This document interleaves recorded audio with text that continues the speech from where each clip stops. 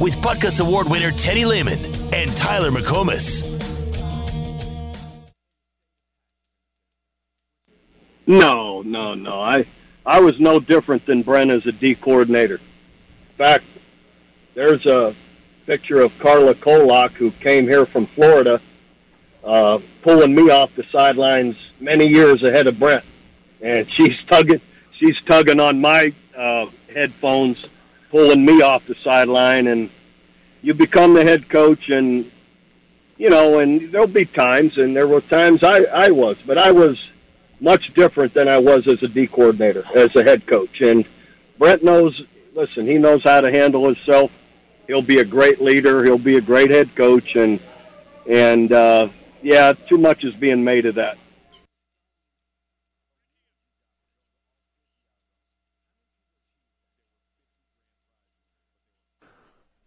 I've told you before the stories of Coach Stoops from guys, like when I first showed up at OU, was that and we remember Mike Stoops from the early 2000s. The stories were that Coach Bob Stoops was the exact same way whenever he was a defensive coordinator at Kansas State and at Florida. So he went from that to incredibly calm and calculated and under control on the sideline without much of a problem. Yeah.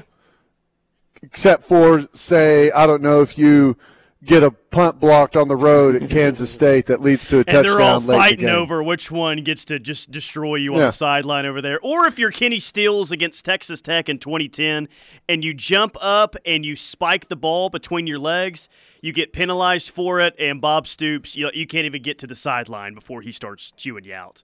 But, yeah, for the most part. Now, what was that? That was 2010? 2010, at home against Tech. Kenny Stills caught a touchdown. I feel like it was early in the game. He jumped up and spiked it in the end zone, 15-yard penalty. And, It was a great play. It was a touchdown, but woo-hoo-hoo-hoo, Bob got after him after that one. But I'm sure if you ask Kenny Stills now, he'd say, yeah, worth it. No big deal. Right. It makes for a great story anyways, right? And that's all we're really after. We had our first game week press conference of the year today, and I would love to sit here for the next 20 minutes and tell you all the interesting nuggets that came out of the press conference today, but there wasn't 20 minutes of good info that came out of that thing. It was more of what we've already heard, to be honest. One thing that I did think was interesting is he was asked about Justin Harrington specifically, and he said, I let him back on the team and didn't really expect much to happen, and bam, here he is. That wasn't a direct quote, but that's kind of basically what he said, and that's been one of the biggest stories of the offseason is Justin Harrington's second chance and what he's done with it. And I didn't hear this, but I heard at Plank Show talking about it. Did he say that Harrington's family wrote him a letter? I'll go back and I'll try and find the audio so I don't misquote him on that. But if so, that's pretty amazing. I did have to laugh because the local media is just obsessed with that cheetah position, man. They can't stop asking about it. And finally it got to a point where Brent was like, does anyone else have any questions about the cheetah position? Anyone else? Anyone else got any questions? Because people just can't stop asking about it. They're fascinated with it. Well, it's because the only reason is because it's named something different. 100%. It's nickel. It's nickel. It's Sam linebacker or nickel. That's it. Okay? You throw a weird name on something or a different name, and it becomes like this. There's going to be all of these these big featured articles and pieces written about the cheetah position when all it is the nickel. It's the same position that every single defense has had for, I don't know, the last 30 years. But they acted like he created this out of thin air, this new position that the game of it's going to revolutionize the game of football, this new position. We've seen it before. It's the same position. You've just decided to put a a different style of body in some of those roles than maybe some other teams do. In the NFL, everyone almost across the board puts a corner at nickel. In college, it's usually some type of hybrid defensive back body type. Like when Deshaun White is playing cheetah, he's playing Sam linebacker. Sure. That's it. Yeah. It's Sam linebacker. There's no difference. All you do is, you're to the strength, and if number 2 is displaced, guess what? You're bumping out of the box. That is the exact same as nickel. Well, the reason it's the exact same as nickel is because if it's nickel, it's the exact same as Sam. Yeah. It's just the position in the defense. And don't get me wrong, I'm excited about the cheetah position, especially the 2 guys that are going to play it this year. I mean, it's going to be fun to watch, but I mean, there's just an obsession with that thing that I've never seen before. It's pretty impressive. Well, it is. I mean, it does kind of. I guess what I'm saying, whenever you name a position, like everything else in football, at least around here right now, is traditionally named. And then whenever you have a different name, all of a sudden it draws some interest. There's a lot of teams that call like their extra safety that comes in a spur or they all got all these weird different names for them. The Jack, I think the A&M was called the Jack when Von Miller was playing? He was like that edge rusher basically, but there's names for different positions. Yeah, that's your stand-up guy on the edge. I'm trying to remember what they called it. Venables called it something whenever he first started running it here with Dan Cody. I just can't remember what it was called. I played at a couple of places that called it the Joker. I mean, I don't know. It makes for an interesting story, I guess. You got to consider your audience or the people that are consuming your articles and what you're putting out there probably aren't all that well versed. So whenever they hear it, it probably is good to give it some background as to what's going on. Text line is Cheetah, the old Roy Williams. Yeah, basically, Cheetah. Zane, if by the old Roy Williams you mean nickel, yes. Zane says, I say we come up with an animal name for every defensive position and present them to Coach V. Like defensive tackles can say they play the manatee. Well, is nose guard manatee or is your D tackle manatee? Those are two different positions. I think nose guard's got to be the manatee. I think that's who it has to be. Nose is the manatee. What's the other one? You've got the wildebeest. Is that the defensive tackle? That is actually a really cool name, wildebeest. Yeah, the Komodo dragon can be the edge rusher. Well, I think that one's too long. You can just call it the dragon, maybe. What is there any animals that operate in pairs that you could name both defensive ends? Operate in pairs. I mean, wolves do, right? They operate in packs. I mean, you're asking for just like an animal that operates just solely in a pair and not in a pack?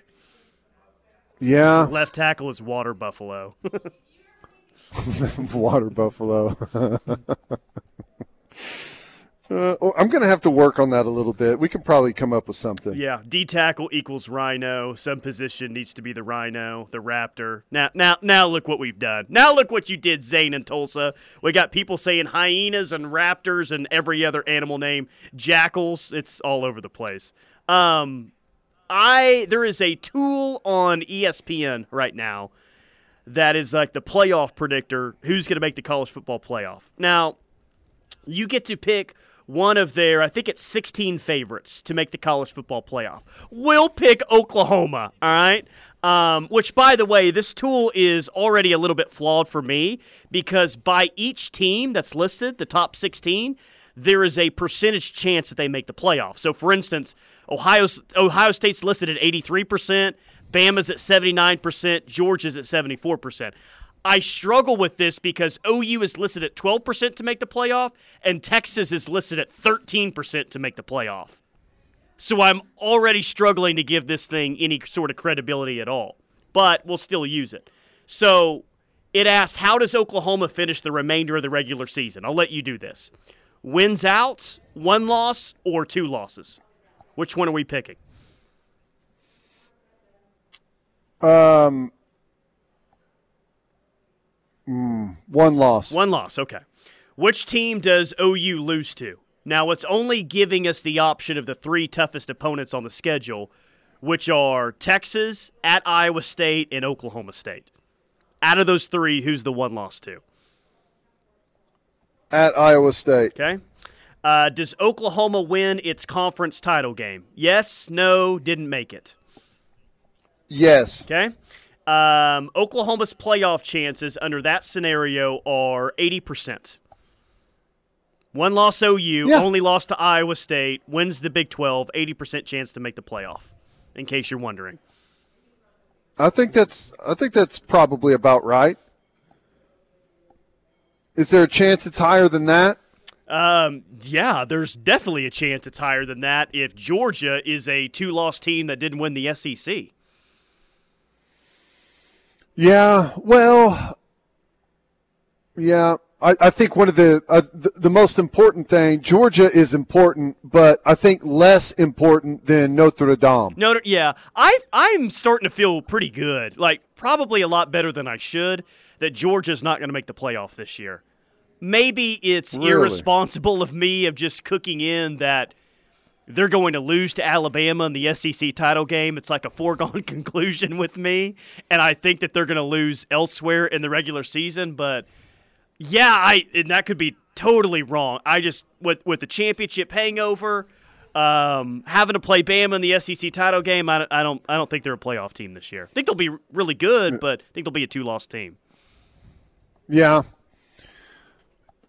2 losses.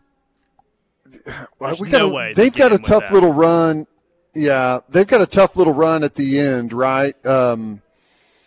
Is it like the middle of their season or the end that I felt like they had a 4 or 5 game stretch that's pretty significant. I mean, they're better than all these teams, and I mean you should say that they'll probably beat all of those teams.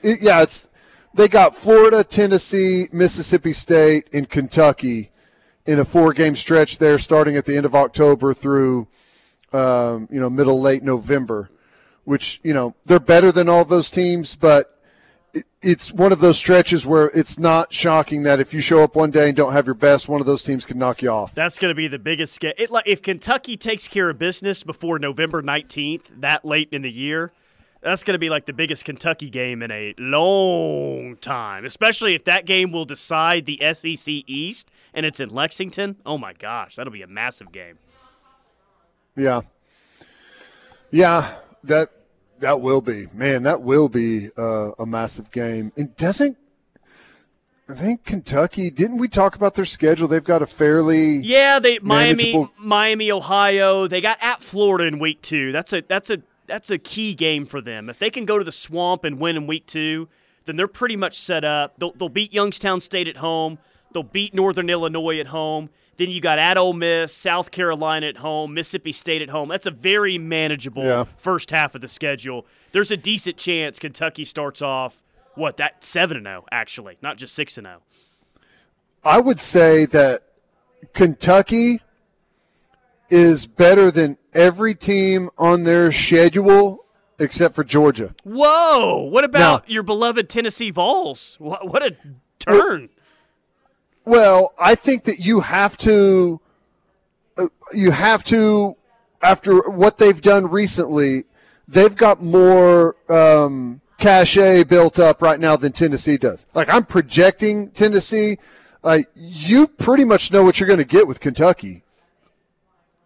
Yeah, you're going to get. Do you disagree with that? Well, what you mean by that is you're going to get a tough physical run game and pretty good defense. That's what you mean. And yeah, well, yeah, I'm saying though, like when you look at their schedule, I have them better than everyone on their schedule except for Georgia. Now that doesn't mean they win all of those games, but like if you were just to ask me head to head against all of those teams, I would say that they've proven to be the better team recently, and they've got enough coming back this year where you can project they're going to be really good. Yeah. Well, people either think that Will Levis is awesome and going to be a first-round draft pick, or he absolutely sucks and is massively overrated. But I guess that's the opinion of, every single thing in college football now, isn't it? Either it's awesome or it's totally god-awful and sucks. That's where Kentucky's quarterback is kind of right now for the season. Right. Yep. No doubt. All right, hey, we got to hit a quick break, which, by the way, I got a text here, and I think this is correct. Venables called Dan Cody a spinner, right? Does that sound right to you? That's what text line, at least one person said that, so I'll go with that. I think that's right. Think that's right. All right, quick timeout. More from The Rush coming up. Final hour rolls on next. This is your home for Sooner fans. The Ref Sports Radio Network.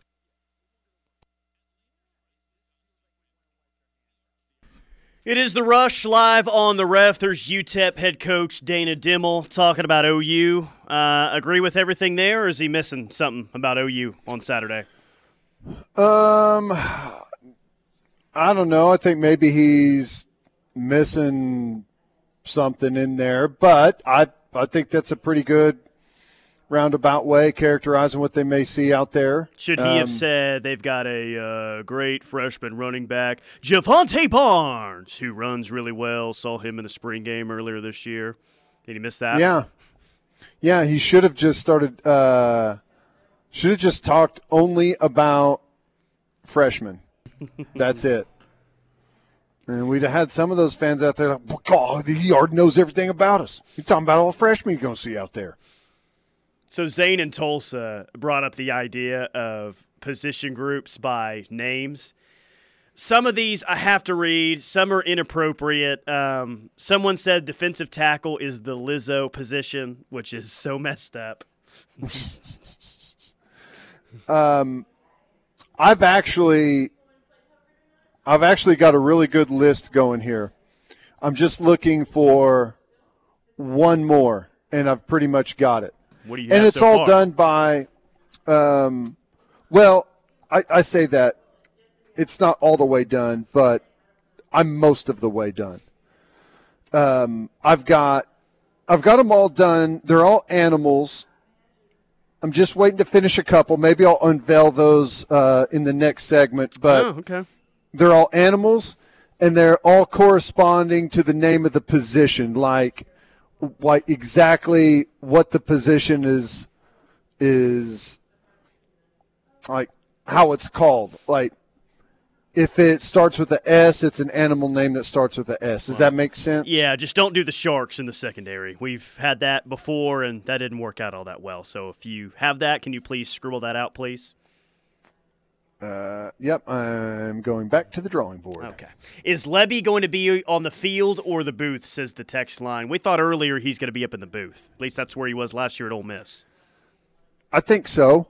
I think I think he's going to be in the booth. I feel like that was mentioned in the spring or right after he was hired, and he said that's kind of where he's always been, and that's where he would prefer to be, but we'll have to kind of see how it all works out. And like that's where I would expect him to be right now. I guess we'll just have to wait and see where he ends up. I'm going to list, I don't know, around 7 or 8 teams, if we can do this quickly enough. Just some national contenders or some real interesting teams nationally. Let's try to keep this as relatively short as possible to get through as many teams as possible. But a short blurb on each squad. Let's start with Ohio State. Okay, quick little blurb on Ohio State. Their offense is going to be elite, perhaps the best in the country. quarterback, running back, skill position, they've been outstanding. And I think this year they're going to build on that a little bit. The question mark for Ohio State is defense. They've got tons of talent. Obviously, I'm drawing a blank, Tyler, defensive coordinator from Oklahoma State that they just Jim hired. Knowles is who they hired. Thank you. With Knowles on the defensive side, I don't know. They've got a lot of talent there. They've got a ton of talent defensively. Can you expect a huge swing in what they do defensively in year one? I don't know. Probably not. Statistically, especially whenever you see the way that they play offensively and how much they're going to score. So probably going to have some improvement there, but they're not going to all of a sudden turn into one of the top defenses in the country statistically. There's no way that was a fun offseason at Ohio State. They've beaten Michigan so many consecutive times before last year, but nobody cared about that this offseason because Ryan Day, for the first time in a while, lost to Michigan. Surely there was some urgency around that building this offseason and into training camp. Surely there's kind of the urgency like, we've got to get back, we've got to beat these guys this time around, we've got a title shot here, let's go. Like, I expect to see an Ohio State team that's really, really, really dialed in and focused from like this Saturday on, from early on in the season. They understand what kind of opportunity they have here to win a national championship, or at least they should. Well, yeah, I agree, and I think that's one of the benefits of playing one of those premier non-conference games early in the season is, in everyone, listen, you're always trying to come into the season on edge and, attacking everything the exact same. But it's just natural that whenever you've got a top 10, top 5 matchup early in the season, there is that extra effort there to be ready right out of the gate. So I kind of agree. USC, experimental. This is really the first time. Was it 40 transfers? Experimental. Whenever you try and pull all of those different guys together from all kinds of different backgrounds and different football cultures wherever they were, throw it into the mix and see what you come up with. I mean, they've got talent. They brought in a lot of talent offensively, skill talent, quarterback talent. They've even brought in some offensive line. Now, I think offensive line's going to be a weakness for them.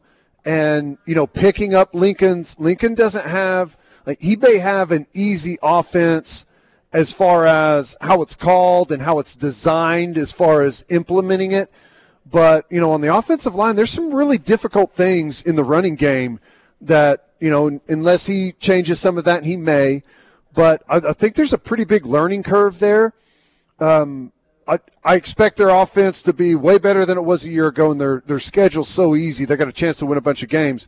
Really going to struggle on defense, though. Really going to struggle on defense. You can't mention USC without saying, yeah, but their defense is so easy. The Pac-12 just really stinks. I think anyone who's ever talked about USC for the past 8 months has said that when they talk about USC. But guess what? OU's schedule stunk last year, right? I mean, the 2 tough games were at Oklahoma State and at Baylor. Let's all remember who we're talking about here as head coach. Yes, it is true. It is accurate that USC plays a bad schedule this year. But USC could be a bad team in itself, and Lincoln continues to get a pass for the crap product that he threw out there last year, had 2 losses, was a possession away from losing several more. Let's not all of a sudden act like we don't understand what we saw last year, okay? I don't have a lot of confidence, bad schedule or not, they're going to roll off a 10-2 this year. I think it's a 7-5 year for USC with a lot more close calls, just like it has been here recently at OU. Well, not buying it. One of the negative things, and I will grant you this, the expectations that have been heaped onto their shoulders, and some of it has been with the type of marketing that they've put out there. I mean, there's some big expectations, and a lot of people are expecting like a Lincoln Riley Oklahoma team to show up out there in Southern California, and that ain't going to be the case. Oklahoma State. Really good defensively. Love their defensive line. I'm interested to see how that defense operates. Obviously there's a new defensive coordinator, but it sounds like they're keeping the same system as before, same verbiage. I mean, there'll be some new twist and different things to it, but Malcolm Rodriguez, such a good player, such an experienced player. It was his defense. He got everything lined up. He was barking the commands, all of the orders, getting guys lined up. I think they'll be really good, but I think they're going to miss him in the middle. Good defense, not quite as good as last year. It's the best defense they've ever had. So I don't think they're going to be that good. Offensively, I expect the exact same from Spencer Sanders. That's what we've seen. I mean, it feels like this is year 8 for him. It's been pretty much the exact same. Whenever you can slow it down, manage the game, he's good for you. If you have to try and score points, he's going to turn the football over. That's what you're going to get from him. I do expect their running game and offensive line to be a little bit better. All in all, I think Oklahoma State's going to be really good, not quite as good as last year. Yeah, that's right where I'm at. I'd be shocked if they were to roll out a 5-7, 6-6 football team. I don't think they'll take that big of a step back, but I think when they go to Waco on October 1st and they go to Norman on November 19th, that's where you're going to see that there's a gap between those two programs in Oklahoma State. But everyone else, I think that they're going to match up very well with everyone else and potentially have a chance to win all those games. I see OSU probably as a 9-3 football team, losing at Baylor, losing at Kansas State, and losing at OU. Yeah, their schedule is not as welcoming as it was a year ago. No, I mean they may have the toughest conference schedule in the Big 12 this year. At Baylor, at TCU, at Kansas State, at OU. I don't know if there's another team in the conference that has that tough of a conference slate. That's rough. Yeah, tough. A&M. Very, very tough. A&M, super talented, super athletic, no quarterback. Nothing's changed. Yeah, they got like a 13-year-old boy playing quarterback. And as we talked about off the air yesterday, not only does he look young and unathletic, he wears number 13. And if you want to look more athletic than what you really are, I think you need a different-looking jersey number than number 13. I don't know what it is about that number, but it just screams game manager or pocket passer to me. Am I wrong on that? Yeah, well, no, you're not wrong. And, hey, talent, you got to have talent. But in the conference and the schedule that they've got, talent's not good enough. And, I know everyone's talking about this recruiting class, and they've got a ton of NIL stuff that they've thrown into that locker room. There's been a lot of talking, a lot of distraction going on through the offseason. I don't know.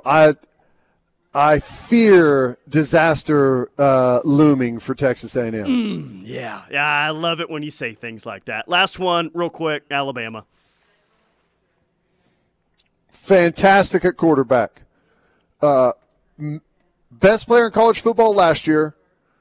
Maybe the best player in college football this year on the other side of the ball.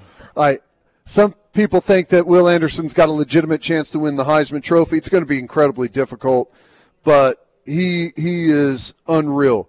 They're stacked. They're experienced. Even though Nick Saban says it's a rebuilding year, tons of talent. Offensive line is really, really good. And don't they have like a pretty favorable schedule as well? Yeah, they get to play Texas week 2. Looked at it. Utah State and Texas. soft start to the schedule. Idle week 2. Yeah, basically. Yeah, no, I think someone is going to have to prove that they can beat Alabama this year, and I don't know who it's going to be. They're going to be a juggernaut. Shocker. There you go. Yeah, they're going to win the title, most likely, unfortunately. The crazy thing is you would typically say, like, hey, who knows? One game, anything can happen. The problem is they've been there so many times now to the playoff, to the championship. Like, everyone on the team is so experienced in those type of situations. Like, they're never going to be starstruck by being in that moment. And you think that maybe you'll get a distracted football team showing up to the national championship. The only time something like that has happened to Alabama that I can remember is the first time they were in it against Ohio State. And it's hard to even say that was the case because Ohio State had Zeke Elliott in the backfield and a quarterback that was red hot at the time. But that's like the best instance we have of what you're talking about. Yeah, no doubt. All right, quick timeout. More from The Rush coming up. Couple of segments left. Final hour rolls on next.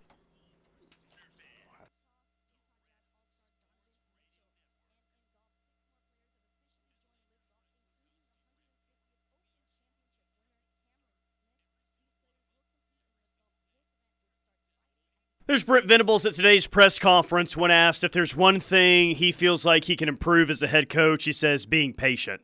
Well, that's all of us, Brent. that's basically all of us. I don't know if you can relate to that, but I can certainly relate to that. Oh, yeah, absolutely. But I don't know. I would say I wouldn't necessarily say that that's a weakness. Yeah, I'm like, do I want my head coach to be super patient? Like, no, I want him to be super demanding and acting like everything needs to happen overnight. Yeah, sure. I guess there's a time and a place. I guess you don't want to have just an overwhelming amount of patience when dealing with your football team, right? And the development of players and the getting things right and adjusting to a new system, getting bigger, faster, stronger. You don't want patience in those things. But as he talked about dealing with media, dealing with administration, dealing with fans, recruiting, right, some of those things you do have to have some patience in dealing with that stuff. We talked earlier about what the overreaction Saturday night is going to be, and we really approach that from the positive side of things, which, I mean, we think OU is going to win the game handily, so it's easy to do that. Text line, interact with us on this as well, 405-651-3439. Fill in the blank. All be concerned on Saturday night if, and then there's a blank right after that, and you fill that part in. I'll be concerned Saturday night if, are you talking about for the team or just for that game specifically, like losing that game? Yeah, no. I mean, let's be realistic here. Like the team moving forward, you'll be concerned if this happens. I'll be concerned if, I even feel like I was going to say Dillon Gabriel has several turnovers, but I'm not going to pigeonhole him as a quarterback based off of one game that is loose with the football whenever I've got, however many plays in games he's played previously that shows that he's not, right? So I guess I wouldn't even be worried about that. How about this? I'll be worried if our kicker misses 2 field goals. Yeah, I mean, that'll worry me too. Mine is, I was looking at the running backs here. I will be concerned if, not if neither of those guys look special, but they're not, Eric Gray looks more the same from last year. There's lanes to where he can run through, but he just can't break that last tackle and bust out and get in the open field. I'll be concerned if the running backs look just okay on Saturday. Yeah, no, I agree with that.